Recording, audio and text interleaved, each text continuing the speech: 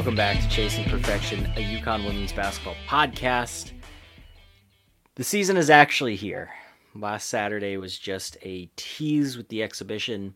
The real games are coming with Dayton on Wednesday, then NC State on Sunday. So the games matter, they're real, but it also feels a little bit like an exhibition, a glorified exhibition, followed by the first real chance to see what this UConn team is made of. But last games are games. This is no longer the preseason or the off season. This is going into game week. So always an exciting time of year, and I am more than ready for the season to be here. I'm over preview stuff. I'm over hypotheticals and predictions, which we will talk about plenty. And all of that, I just want some real actual basketball that we can talk about against an opponent that belongs on the floor with them. Yeah, exactly. I've very much enjoyed the start of the season elsewhere tonight, and I'm ready for UConn to start theirs. Also, no disrespect to Southern Connecticut. They were actually pretty solid for a Division II team against UConn. They put up a pretty solid fight, so that is not meant to be a knock at Southern Connecticut. They would absolutely crush the Croatian and Italian All-Stars. They would obliterate them. So that was, I thought, one of the better exhibition opponents that UConn's had. But speaking of it, it's our first chance to see the team in action since Europe. First chance with a real semblance of a crowd there. And obviously the overarching story is it's Paige Bueckers' first time playing in any sort of organized game since that 2022 national championship. She didn't play in Europe. She didn't play in their secret scrimmage against Syracuse last Saturday. This was it. And in classic Paige fashion, she opens it up with a bang, that really nice up and under layup. You just know that the way she did it in the exhibition and then coming up against Dayton, she's going to do something to just say, like, I'm back, because it's exactly what she did in St. John's 2 years ago with that buzzer beater. Might not be that dramatic, but I do not expect that first official basket back to just be a fast break layup where no one's on her. She's going to add a little bit of flair to it. Definitely. I think we saw it in the exhibition with her hyping up the crowd right afterwards, even though it's just an exhibition game. And obviously UConn was going to win easily. So it was fun to see her back on the court. Then arguably she had a better play a minute later with that no-look pass to Aaliyah. But I think the overarching feeling I get from that first performance back is, beyond the fact that, yes, she stayed healthy, obviously, is it's so easy to forget how much fun it is to watch Paige play out there. And her performance just exuded joy and happiness. And that was really fun to watch above all else. Definitely. I guess we should have let it off with that UConn played 40 minutes of basketball and no one got hurt, which is news in itself. But yeah, it was really exciting to see her back out there and see her be happy and ready to be back on the floor. There was one moment that was a little nerve-wracking where, like, 3 bodies hit the floor at once and, like, people were falling near legs, and a few inches one way or another, it could have been pretty bad, but it wasn't. And I think those are probably just the type of plays that happen in every single basketball game, that we are so sensitive and tuned into, that it's going to take a little while to break out of that. Yeah, I think we've just gotten too used to seeing people go down that it's like every time someone's on the floor, you're like, oh no, what's this going to be? Right, but yes, 40 minutes, no problems. Although that does lead me into something else, which I was going to bring this up a little later, but I thought it was really notable that Gino said basically that there's still a pretty big concern over Aubrey's back, and to kind of mitigate any issues going forward, because last year, obviously, it affected her in the NCAA tournament. She really wasn't herself. That he's hoping to only play her in 3 to 4 minute spurts at a time. Anytime, in your past you've had back surgery, always something that you worry about. But um, if we can keep her minutes in in bursts, uh, 3 4 minutes here, 3 4 minutes there, and not have it be prolonged, I think we can keep her that way. I don't know if that's a hard and fast rule, if that's just a general guideline or what, but a little disconcerting to hear that that has to be talked about and brought up in such a deliberate way. Yeah, agreed. Obviously, something she's still struggling with. I mean, I guess hopefully, right, like they will be able to play her in that way, and it won't limit her beyond that. But it's not great to hear that that's being brought up before you've even started the season. She did look good though. Went Yeah, perfect on shots inside the 2 point line. It was just a pretty classic Aubrey performance, but in a different type of way because it was just steady throughout the entire game. There wasn't this big stretch where Aubrey just took over, and she's capable of that. It's not like it's a bad thing when that happens, but to see a very consistent, a very solid performance, almost an understated. There are very few times where you look at an Aubrey Griffin stat line and go, "Wow, I didn't know she had this many points and this many rebounds." No, you generally know when she's doing it. So I think that's just a sign of consistency, a sign of maturity, and it was a sign that the Aubrey that we saw in Europe, that one who was aggressive every time the ball was in her hands, it's still there. That didn't change. That wasn't just an aberration. yeah, and I think we've talked about this team and a lack of front court depth. That's a really good sign to see because she's obviously someone that has experience playing with this team, which can't really be said about much of the other options in the front court. So having that as an option up front there, especially to start off the season, even if she is a little limited minutes wise, I think is a really good sign. Yeah, and her freshman year, she was number two big on that team.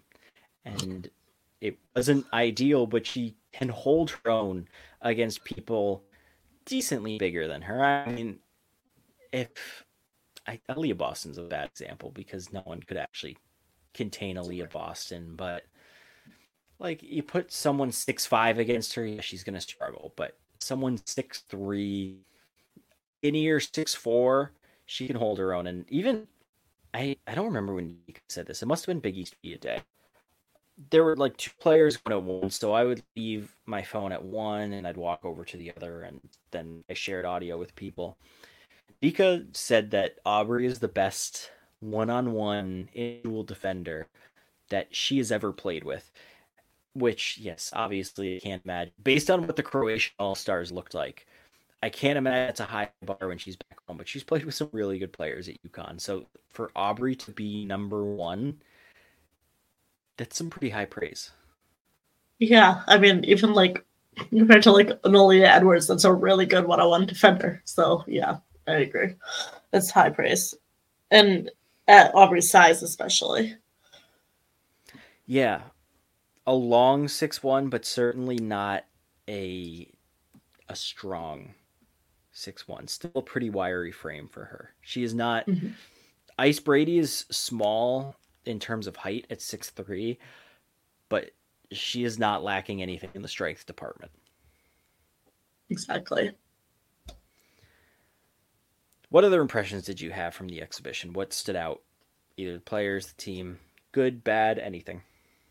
I was overall impressed with the freshmen as a whole. I mean, I think KK Arnold, especially, I thought this is the first time I've seen her play and was really impressed with her confidence and just her ability to come out there and make a difference kind of right off the bat on both ends of the floor.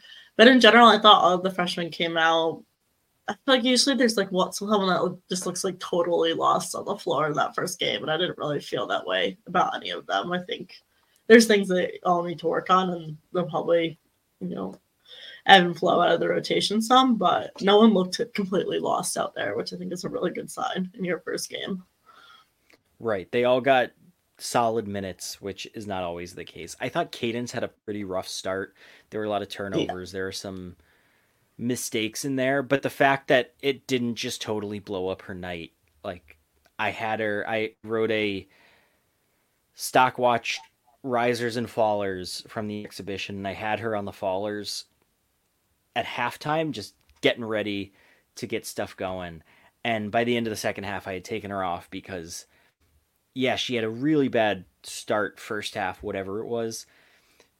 She didn't let it turn into a bad night. Even if she didn't have a great performance, the fact that she didn't crumble and melt under a few mistakes, I thought was a pretty good sign just in a freshman's first game.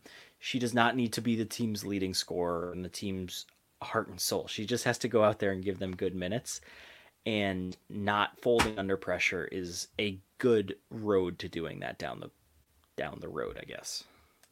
Exactly. She made some typical freshman mistakes, I think, like you said, in the turnovers, fouls, etc. But she pulled it back together in that second half and showed some good flashes of stuff later on. So I agree. I thought as far as a freshman goes in an exhibition game, everyone did well. I think the one I was impressed by most, and this is not to take anything away from KK, because anyone who has been listening to this podcast for the last year and a half knows that I am the conductor on the KK Arnold train.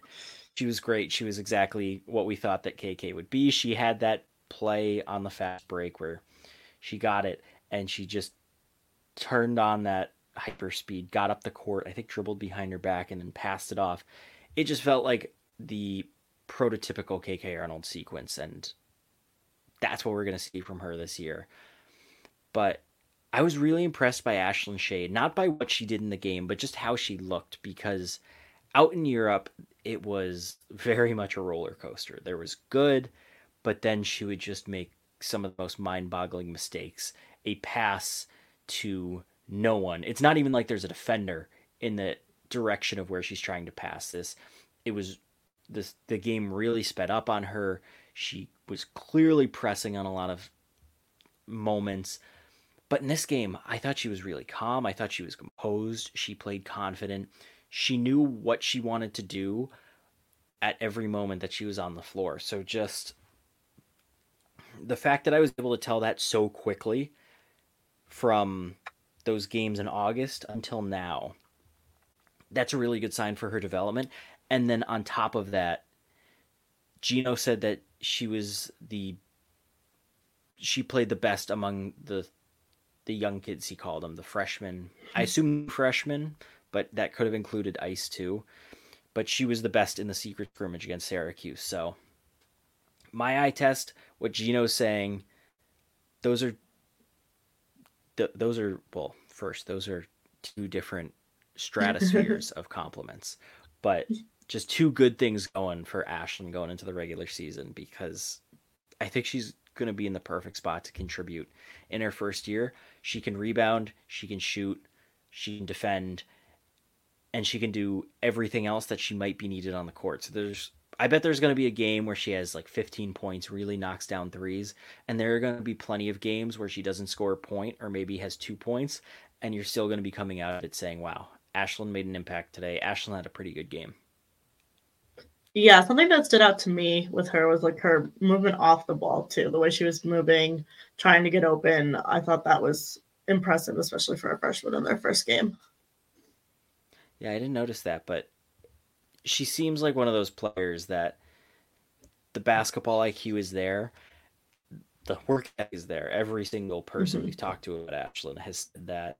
And one thing that came up a lot during the summer into the preseason was that she just wants so badly to be good and to contribute that it's almost to her detriment sometimes. So I can't remember if it was Gino or CD saying that they just need her to take a breath sometimes and relax and settle into what she can do. And it seems like she's coming along with that. Having said that, I guarantee there's going to be some moment in 2 weeks where she's on the floor and she does something that you just have to laugh at because it's so incredibly bad. And it's just classic freshman mistake. And she's going to learn from it. But in the moment, it's just going to be really, really bad. Yeah, that's just part of being a freshman too. And it's why you try to get them minutes now so that they're not making those mistakes in March. Yeah, exactly. Especially with Paige Bueckers sounding like she's going to be limited. Gino was on ESPN today for their women's college basketball preview show, and he basically said that her minutes were again going to be limited against Dayton. She only played the first half of the exhibition. I don't know if it's going to be strictly first half against Dayton, but again, it's like a second preseason, so maybe not a bad idea. Or maybe play her into the third quarter, but not to the fourth quarter, because I think there is something to just getting back into the game after halftime, after that break. But she's not going to get a ton of playing time on Wednesday. It's not going to be a 35, even a 30-minute night. Even over 25, I think would probably be pushing it. And that's a guard spot that maybe it's KK, maybe it's Ashlyn, maybe it's both of them. They're going to see plenty of minutes, especially in that second half when it's up to a 40-point lead. Obviously, Dayton's not going to come back. Go let the kids out there, see what they can do, and that's going to be one of the longer stretches they get with the schedule that they have coming up. Exactly. It doesn't exactly get easy after this week. Someone else who is good, which it feels a little obvious to say, but Aaliyah Edwards did what she wanted, when she wanted, where she wanted. Yeah, I mean, expected, especially expected based on what she did last year, and then even more expected in an exhibition game where Southern just doesn't have the size to do much against a player like Aaliyah Edwards, but still good to see her come out and kind of pick up where she left off last season. Gino had this quote, and I reference it all the time, and it kills me because I wasn't actually at this game to have the audio myself. I think I read it in the current, because it was that Thanksgiving snowstorm, or that week of Thanksgiving snowstorm. I was trying to drive back from stores. I was trying to drive from stores to Hartford and then back home to Glastonbury for the Thanksgiving break in a 15-year-old minivan with bald tires, two-wheel drive. It went about as well as you could expect. I got to a certain point on 384 and said, actually, I'm just going to go home instead. So I watched it at home. But Olivia Nelson-Adota had like the second most points on the team. She had more points than Kristen. They were freshmen at this point. So this is like the third time they've ever played, because it was a weird exhibition after the real games had already started. And what he said was along the lines, I'm paraphrasing, but yeah, you have to consider the opponent. She was 6'5", and the other team probably didn't have anyone taller than 6 feet or 6'1". But you'd rather have them do it against someone that is far inferior than not do it against someone who's far inferior. And right. I think that basically applies to Aaliyah right here. This is exactly what we expected Aaliyah to do, and it's exactly what she did do. So if, like, her numbers aren't even that spectacular, but it was just the way that she played and the dominance that she had out there. It was almost like, yep, Aaliyah's good. Put that in the back of your mind. Don't have to worry about it for a little while. Yeah, and I mean, she only played 20 minutes too, so 16 and 10 in 20 minutes is pretty good. Yeah. One more positive. I thought Caroline Ducharme looked like her freshman year self again. And again, to reference the Gino interview today, he said that she basically was not healthy at any point last year, which isn't much of a surprise, but that she's looking like freshman year Caroline again. And we saw glimpses of that. There was the scoring, there was the shooting, but there are a few plays defensively where, is she a great one-on-one defender? No, but she can be a disruptive defender with her reach, her length. She blocked a lot of shots that freshman year, so I thought we saw a little bit of that. She started, which, if you listen to the last podcast, I was firmly in the camp of she is not going to start. I was confident she was not going to start, but she started. I don't really see a path out of her not starting, which we will talk about in a little bit when we get through our predictions, but it was a very... I don't think anyone had a better day than Caroline, because she looked good. She got out of there healthy. That's all you can ask for right now. Yeah, she didn't get hit in the head for a game, so that's something. But no, she didn't look good. I think her starting makes more sense in the context of like what was said about Aubrey after the game, because I think I would have thought that Aubrey would be in that kind of final starting spot, but if she's only going to play in 3 to 4 minute bursts, like, then I think Caroline starting makes a lot more sense, and you probably want to start with the experience for now, at least. Yeah, exactly. And then with ice, you have so little depth in that front court. At least until Ayanna Patterson not only is back, but can show you something that you can have trust in putting her in, and maybe just having her be the only big in there or play alongside one of the other two. You're not going to have ice in the starting lineup when you basically need her to give Aaliyah Edwards a rest and still have a good post presence in there.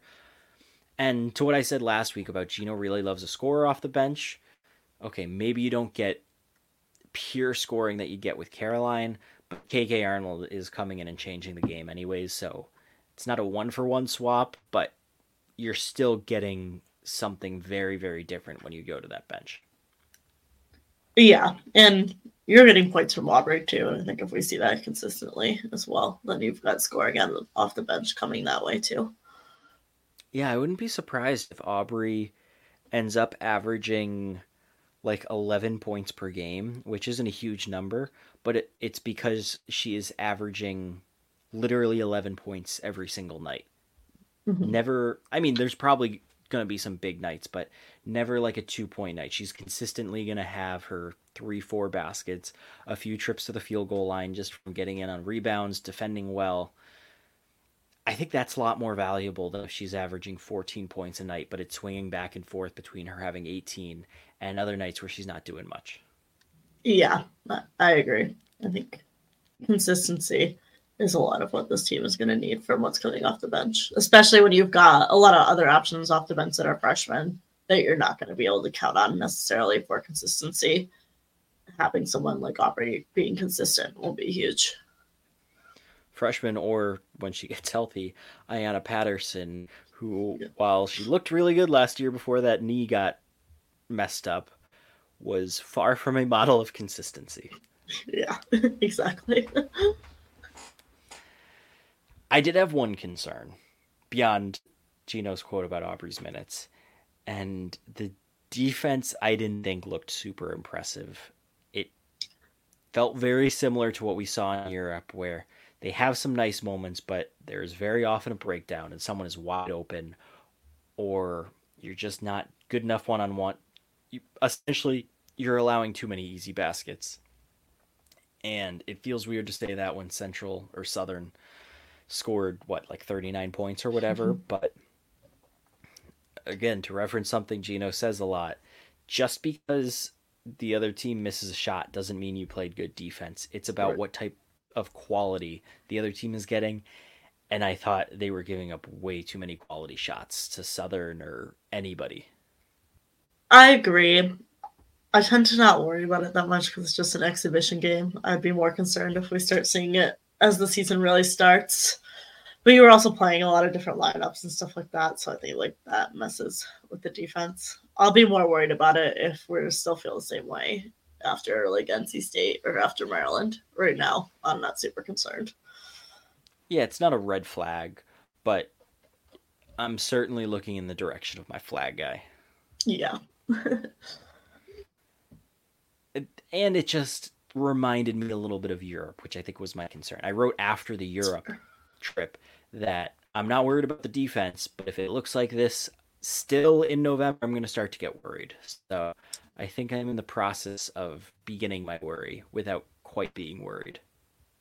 Yeah, it'll be interesting to see what that looks like. I mean, against Dayton, you'll get an idea, but I think NC State will be clearer. However, on the other hand, the defense did give us this great sequence from both Gino and the players afterwards. Here's the audio. Watch out when the players come in the interview. Careful they don't foul you. We had 25 in the exhibition game. We had 20 today. So be on your best behavior when they walk in. Is that your teachable thing from today? Teachable thing from today. Jesus, Mary and Joseph. Honest to God, it's just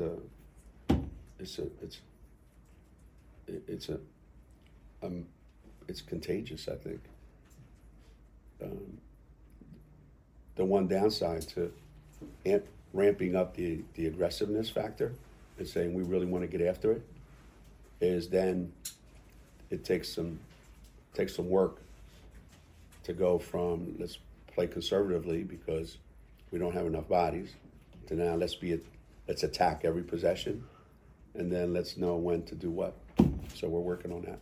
Actually only had 8 fouls today, Alexa. Huh? You actually only had 8 fouls today. Who? You. Us? I thought we had 20. No, they had 20. They had 20? Oh, we only had 8. I think the refs gave us they gave us a great whistle today. So that you're to disregard that last one. We only had 8? Oh, man. I'm kind of disappointed.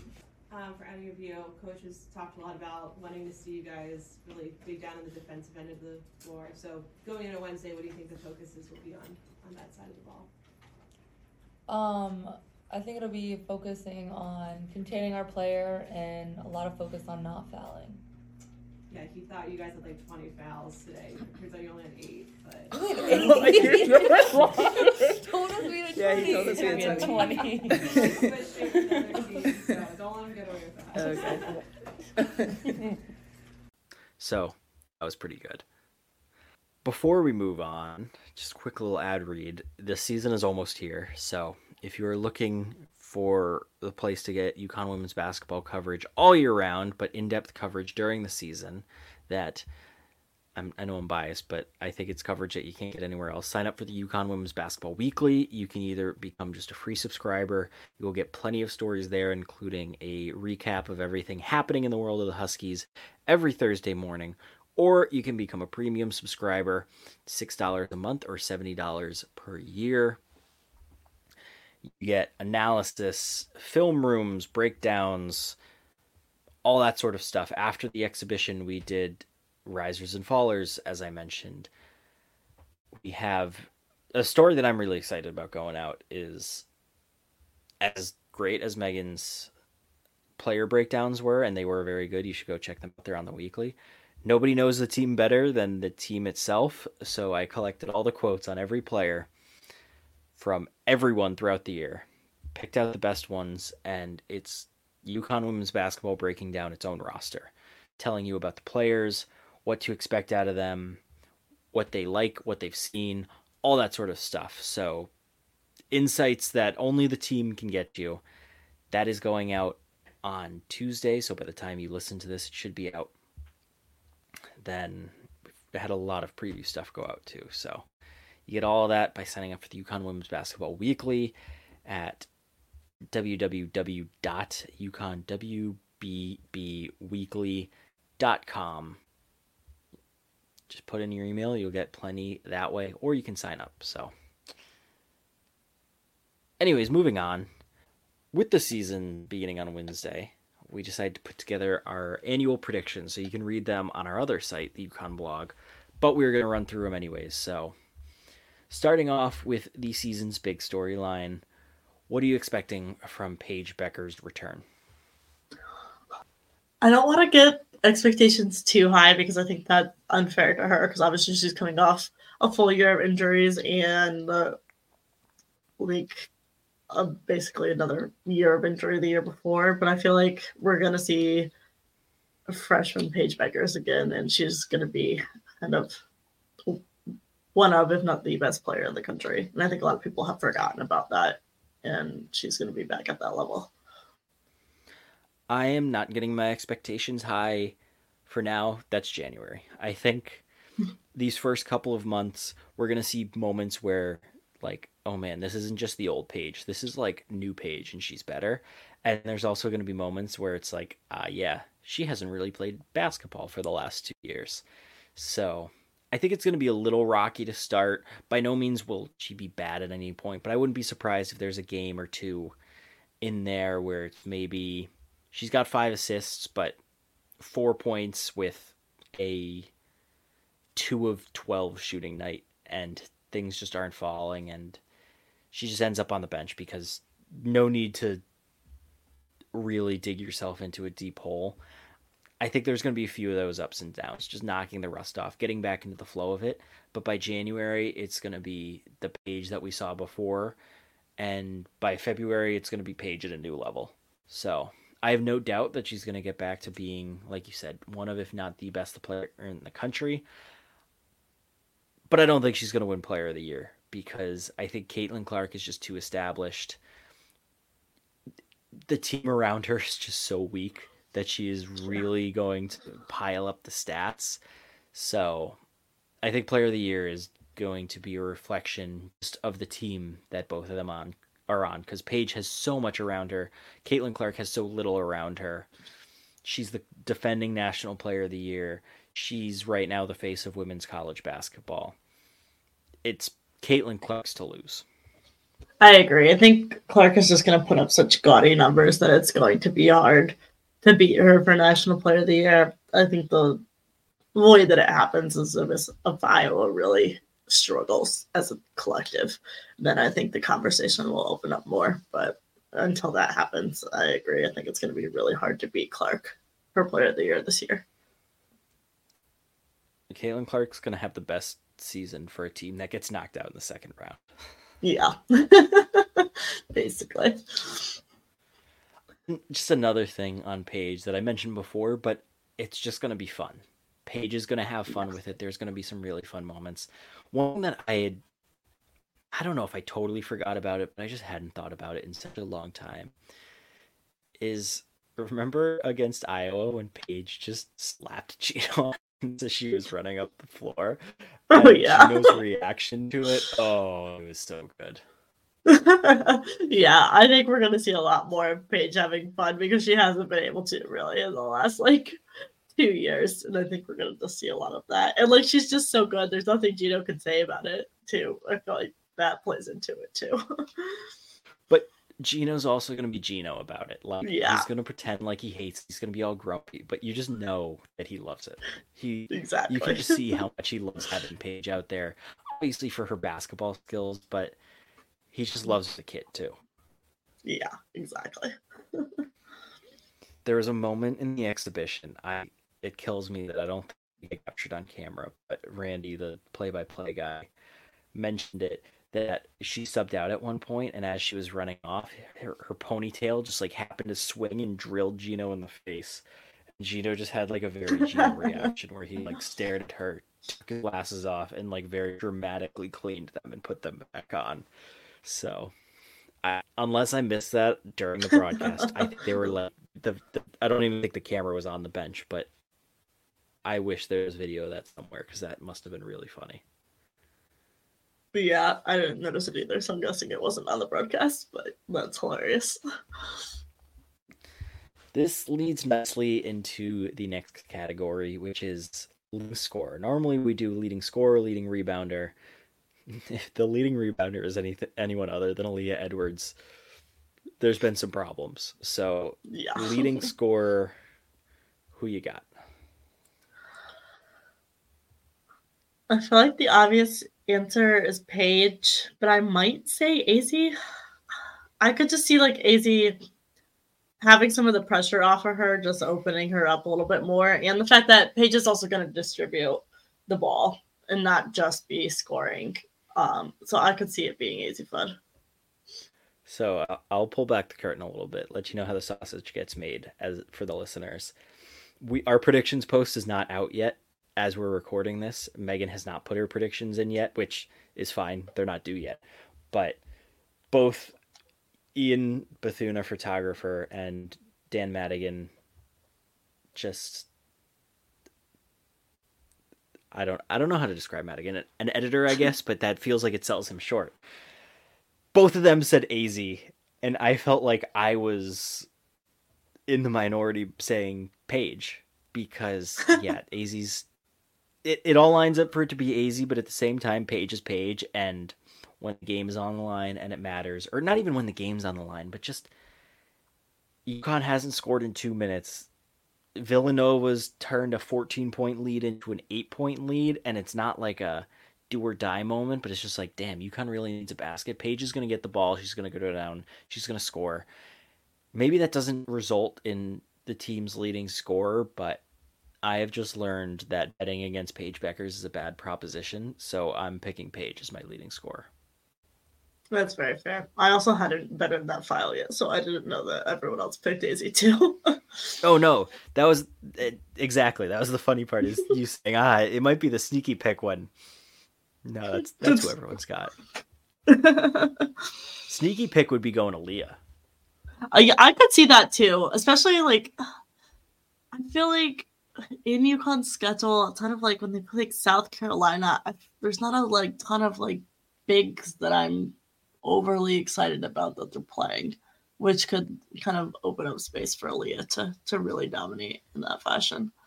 There's gonna be so much distribution of wealth around the bigs or around the guards. Sorry, there's so much on Aaliyah's shoulders with such a thin front court, which we'll get to.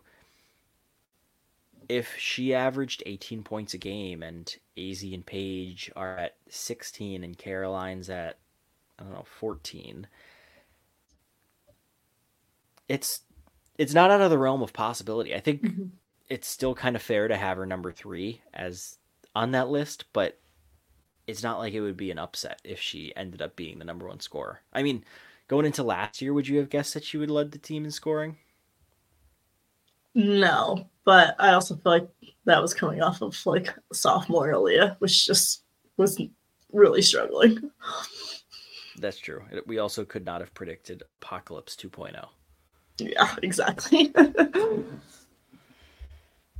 Next up is breakout player. So, can be anyone on the roster. Before I throw it to you, I really thought about putting AZ as this because, yes, AZ had those 6 incredible games at the start of last year, but it's kind of crazy to think we still really haven't seen what AZ can do in an entire season. So, my choice was not AZ, but I thought about it. That is fair because we've only seen it in glimpses. We haven't really seen it. I don't know if this is also kind of cheating because we've seen it some, but Caroline Ducharme, I think we saw what she could do in her freshman year. She just struggled so much with injuries last year, but if she's healthy, I feel like she could be a really big contributor on this team that people aren't necessarily like expecting to be a huge contributor. Yeah, it's easy to forget how friggin' good she was that freshman year. The Louisville game where she almost single-handedly carried them to that win.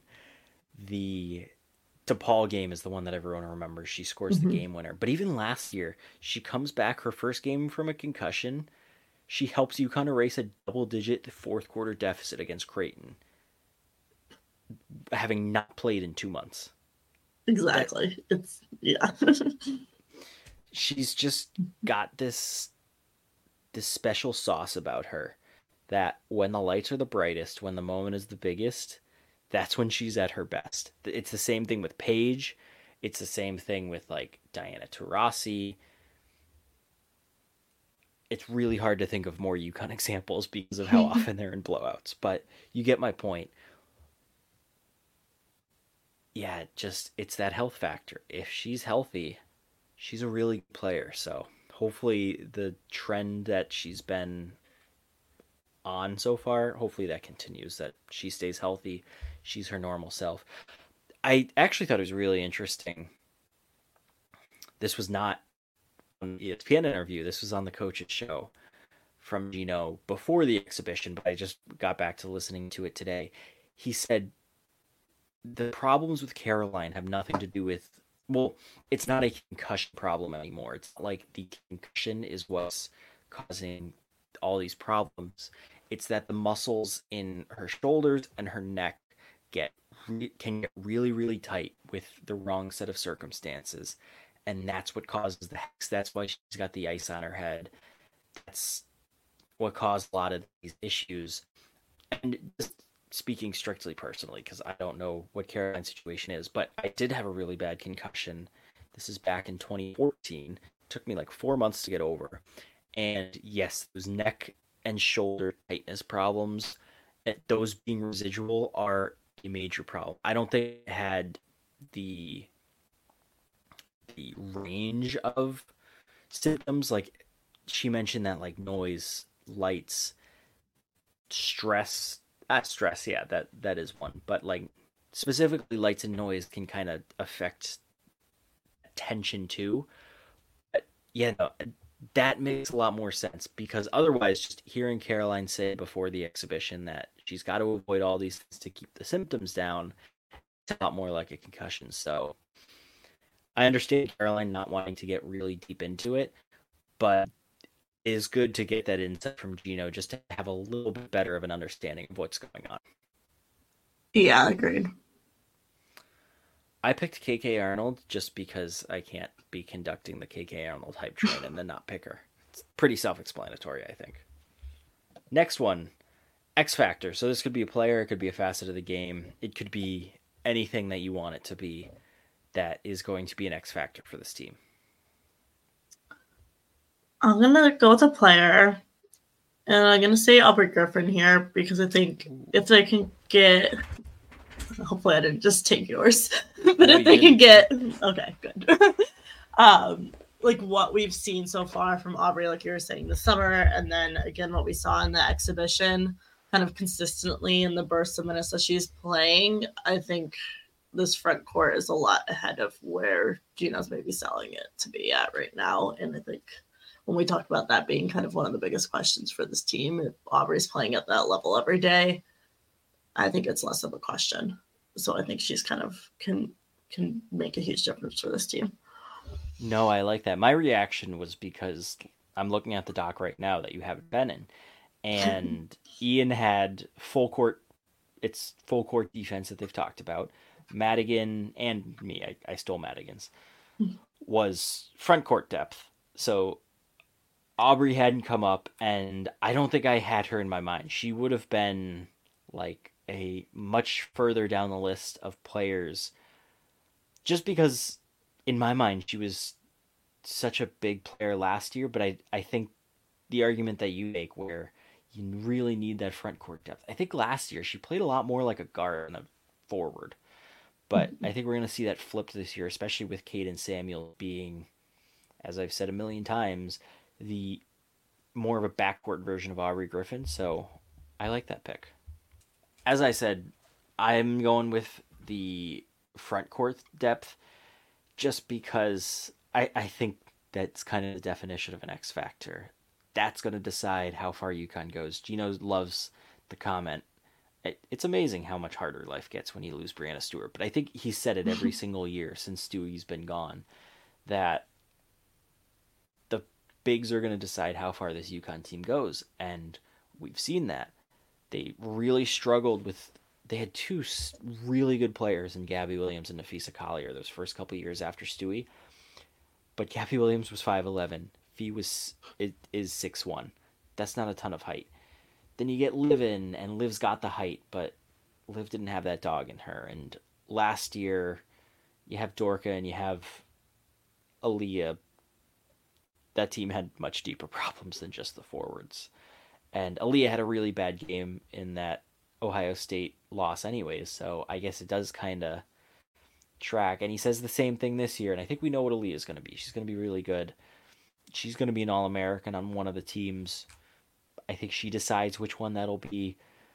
Also, Paige and AZ will decide which one that's going to be, because if Paige is on the first team and AZ's on the second team, I think it's going to be pretty hard for a third UConn player to get on one of those top two teams. But I think Ice Brady's probably going to be pretty good from everything that we've heard, what we saw in the exhibition. She, I think, is capable of being a number two. I'm not as worried about her as I am about what's behind that. And if you have to go to Aubrey Griffin when, yeah, she's capable, but what if it's Aaliyah and Ice are in foul trouble against a team with size? Ayanna Patterson, I'm not as worried about her as a player as I am with her knee, just because she has a knee procedure that Gino compares to Morgan Tuck, who is not someone that you want your knee compared to. No. And that's way back in, I think, June that he tells us. And we don't know when the procedure happened, but even if it's just June, we're now 5 months on from that, and she doesn't play in the exhibition because of that knee. He says that she hopes to be ready against Dayton, but until I see it, she's still not back. how much is that? She hasn't played all off season. So if we get the Ayanna Patterson that we saw at the beginning of the year before the knee really affected her, that's an impactful player, but that's also not someone that you can totally count on because of how often she was in foul trouble, how often there were turnovers or mistakes, and just playing hard, but sometimes going over that edge and playing a little too hard. So there's questions with her as a player, but the questions are more of a concern with me. And then you have an exhibition, and Amari DeBerry barely plays. She is the last player into the game. I just don't have much confidence that if we haven't seen it to this point through that exhibition, that I don't think we're going to see it. So you have Aaliyah, you know what you're getting there. You have Ice, I think I know what they're going to get there. And then just a lot of question marks. You're going to need some things to go right there. Yeah, exactly. There's not a lot of depth, and then you're putting a lot of pressure on Aaliyah, specifically, and Ice as well, to stay out of foul trouble. And maybe that's more concerning for Ice. You know, she's technically still a freshman. That's a lot of pressure to put on a freshman. Yeah, not a freshman in that she's been around the program for a year. And I think that's not nothing. Right. But she also hasn't played in a college game. Mm-hmm. That is something. Exactly. Next up, we've got the most common starting lineup. We talked about this a little. I think it's the one that we saw in the exhibition. Paige Bueckers, Nika Mule, AZ Fudd, Caroline Ducharme, Aaliyah Edwards. Don't see how it varies a ton without injuries. I also agree. I expect to kind of see that, especially knowing what we know about Aubrey now. I would expect that to be the lineup. Toughest opponent. It's a tough conference schedule. There's a lot of interesting games, a lot of good games. Who's your toughest one? I think UCLA is probably the toughest team on their schedule. That one's going to be a lot of fun. Cayman Islands. They look good tonight. I think I watched about half of their game or so earlier. The Lauren Betts addition seems to be working for them. They also have Angela Djalic back, who was on the Serbian national team, who missed all of last year with injury after transferring in there. So their front court looked good, and then they've got a ton of talent in their backcourt. I think UConn still has more talent in their backcourt, but I mean, UCLA's got Charisma Osborne, Kiki Reyes, a handful of other freshmen from that class last year that are really good. So I think that's going to be the toughest game. And we get it in just a couple weeks. KK Arnold is... Oh, not KK Arnold, sorry. Too many Ks. Kiki Rice is a player. I remember watching her on that 3-on-3 tournament that Ayanna played in with USA Basketball. Oh, she was phenomenal. She's really good, yeah. My answer is the one that's going to make you groan and roll your eyes, but I think the answer is UConn itself. Like, if all goes well with this team, no one's going to touch them. They just need to stay out of their own way. Like, if the bigs that we just talked about contribute, short of injuries, if this team has everyone, I really don't think there's a good reason for this team not to be winning the national championship. If all stays healthy and everyone is who we think they are. Like, those are two non-insignificant things, but if everyone's out there and every player is at least 85% of what we think they're going to be, yeah, I think LSU gives them a good test. I think South Carolina showed that they might be better than at least I expected them to be. Yeah, I was impressed with them, though I can't decide how much of that was South Carolina looking good or Notre Dame looking terrible. Yeah, Notre Dame with no Olivia Miles, it's a little tough. If you want me to give like an actual opponent, I don't know. Has UCLA made a coaching change? Fair. Like, I have. That's why I have trouble buying their hype. Sneaky one, Texas. I know they don't have the star power, but goddamn, can Vic Schaefer coach a defense? Well, I would agree with that. I think that's a sneaky one for sure. And it's on the road. Yeah. And it's in like a juggernaut stretch of the schedule. South Carolina, that one's going to be really easy to get up for like 10 million reasons. One of them being it's right in the middle of Big East play. You're going to be looking for a good opponent in there. Texas, right before Texas, you've got, well, you go from NC State to Maryland to Minnesota. Then you've got the Cayman Islands with UCLA and Kansas, who Kansas is no pushover. I think you kind of win that game probably by like 10-15, but it's not like it's a guaranteed win. Right. Then you've got Texas with the Nika Mule game against Ball State coming up right after that. Then North Carolina and Louisville. So there are 2 easy games in there in Minnesota and Ball State, but there's also a lot of emotions involved in both of those easy games, which make them not as easy as if you were just playing, I don't know, pick some other random team. Wisconsin has Marissa Mosley. Is there, like, Illinois, I guess. Just random Big Illinois is Ten. actually pretty good, but yeah. You're right. You're right. As if you were playing Miami of Ohio. Purdue. There we go. Yeah. I'll go with that one if I have to make a real decision. I'm going to save our next question for last, but Okay. wild card, hot take, anything you want to say. I always struggle with this one every year when we do these previews. I don't know why. I think it's just because it's like so broad. Wild card. Yeah, I was really hoping you had ideas because this is the one thing I haven't filled out on those predictions. I can't figure it out. I have like so many ideas. Like, do you go down a Paige Bueckers path? Do you go down like a Gino does something very Gino-y? Do you like go serious? Do you go funny? Oh.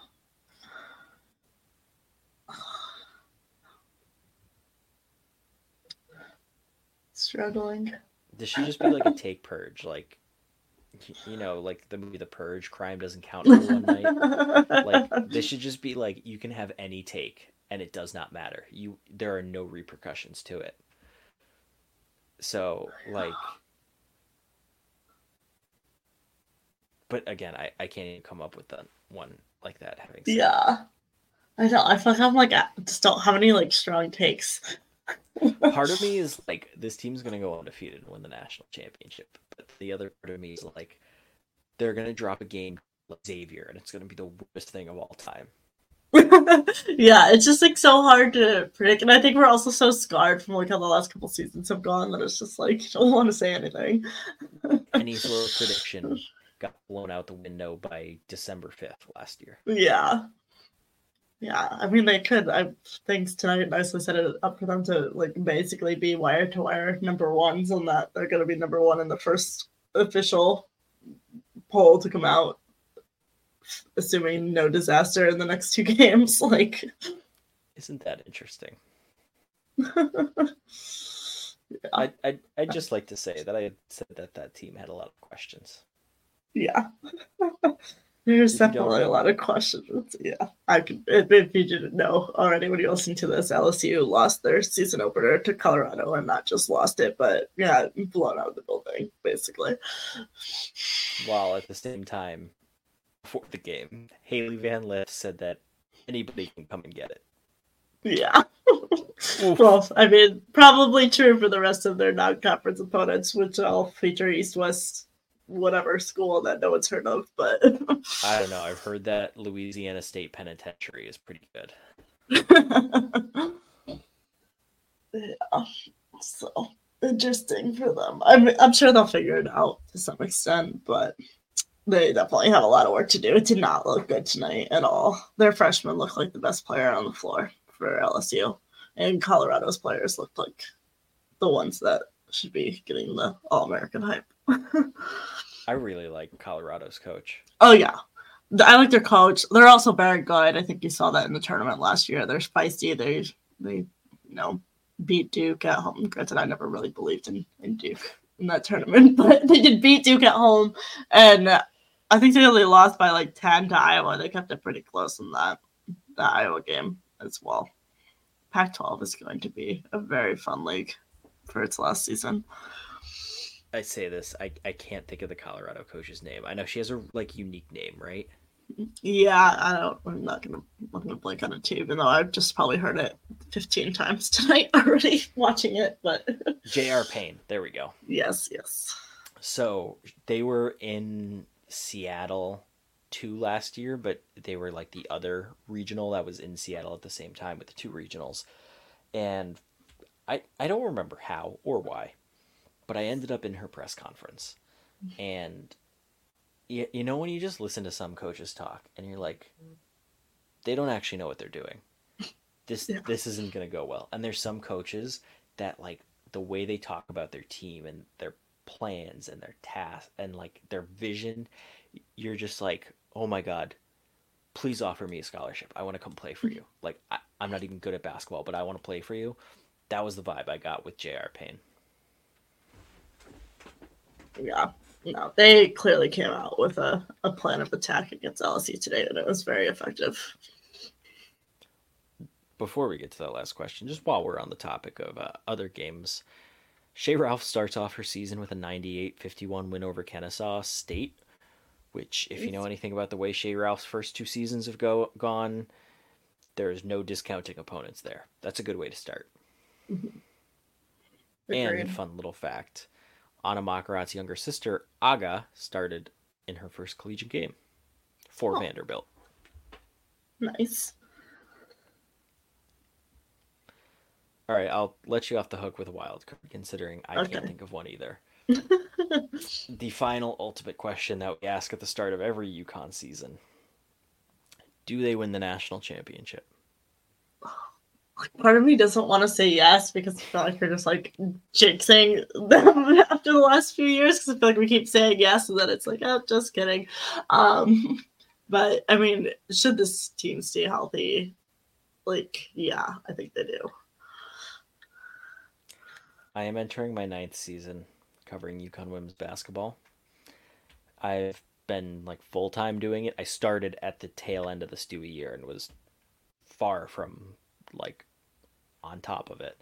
So my freshman year at UConn was the first year I did it full-time. 2016-17, that very fun year where they set the consecutive wins record, the Mississippi State year. You know which one I'm talking about. Mm-hmm. Every year since then, including that one, we have done women's basketball predictions. And every year we have this question. And I'm pretty certain that every single year I have said that, yeah, UConn's going to win the national championship this year. And if you're just tuning in, UConn is in the midst of its longest NCAA tournament championship drought.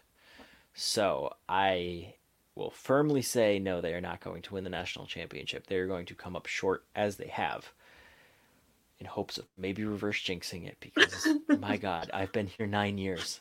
I want to cover a national championship team. I do not know what that is like. And it would be a really good story this year. So, no, they're not going to do it.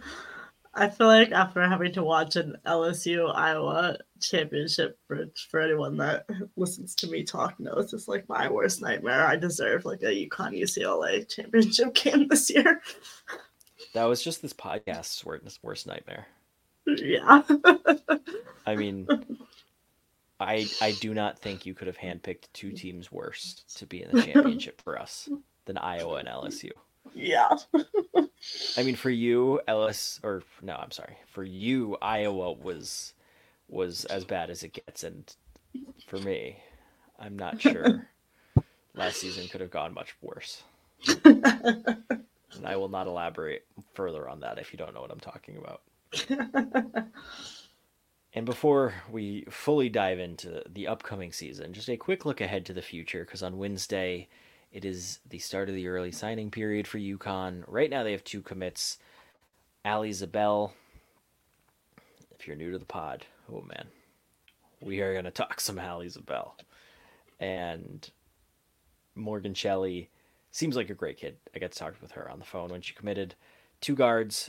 Zabel is just a pure scorer. She's just really impressive on the offensive end.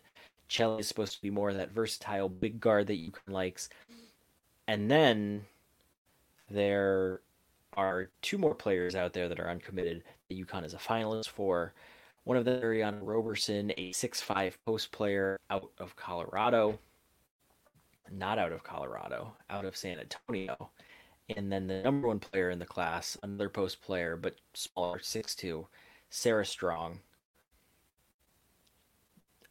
Roberson be nice. I think Sarah Strong, you really feel good about the future of this program. So whether they commit before Wednesday, I have no idea. I'm kind of hoping they don't because I got a really busy week before then with the season starting. But signing day, despite its placement at the direct start of the college season, is always one of my favorite days because it's fun to hear what Gino has to say about the new kids. Because this is the first time he can publicly comment about them. They have to sign a letter of intent. Yeah, definitely exciting. Maybe could be moved to not coincide with like the first game of the season. Would make everyone's lives a little easier. Can we do it like a week earlier, a week later? Just one way or the other. Yeah. Please. Please. But I suppose that is too much to ask for. On that note, that is going to do it. This episode of Chasing Perfection, I think we mentioned it last episode, but very hard to believe that we're going into season number 4, our senior season of Chasing Perfection. Luckily, we get eligibility beyond this year. Season number 9 for me on the beat. Season number, I think 6 we talked about last time for you. Yeah, right? 6 somehow. I don't know when that happened, but yes, season 6. 15 years of combined experience on the beat. We're going to add in the 4 of the podcast, so 19 years. Excited for the year to get going. Our coverage will be obviously here on the podcast all season long, but on the UConn Women's Basketball Weekly, as we talked about, and on the UConn blog. So looking forward to it beginning in earnest. On that note, that'll do it. Thanks for listening.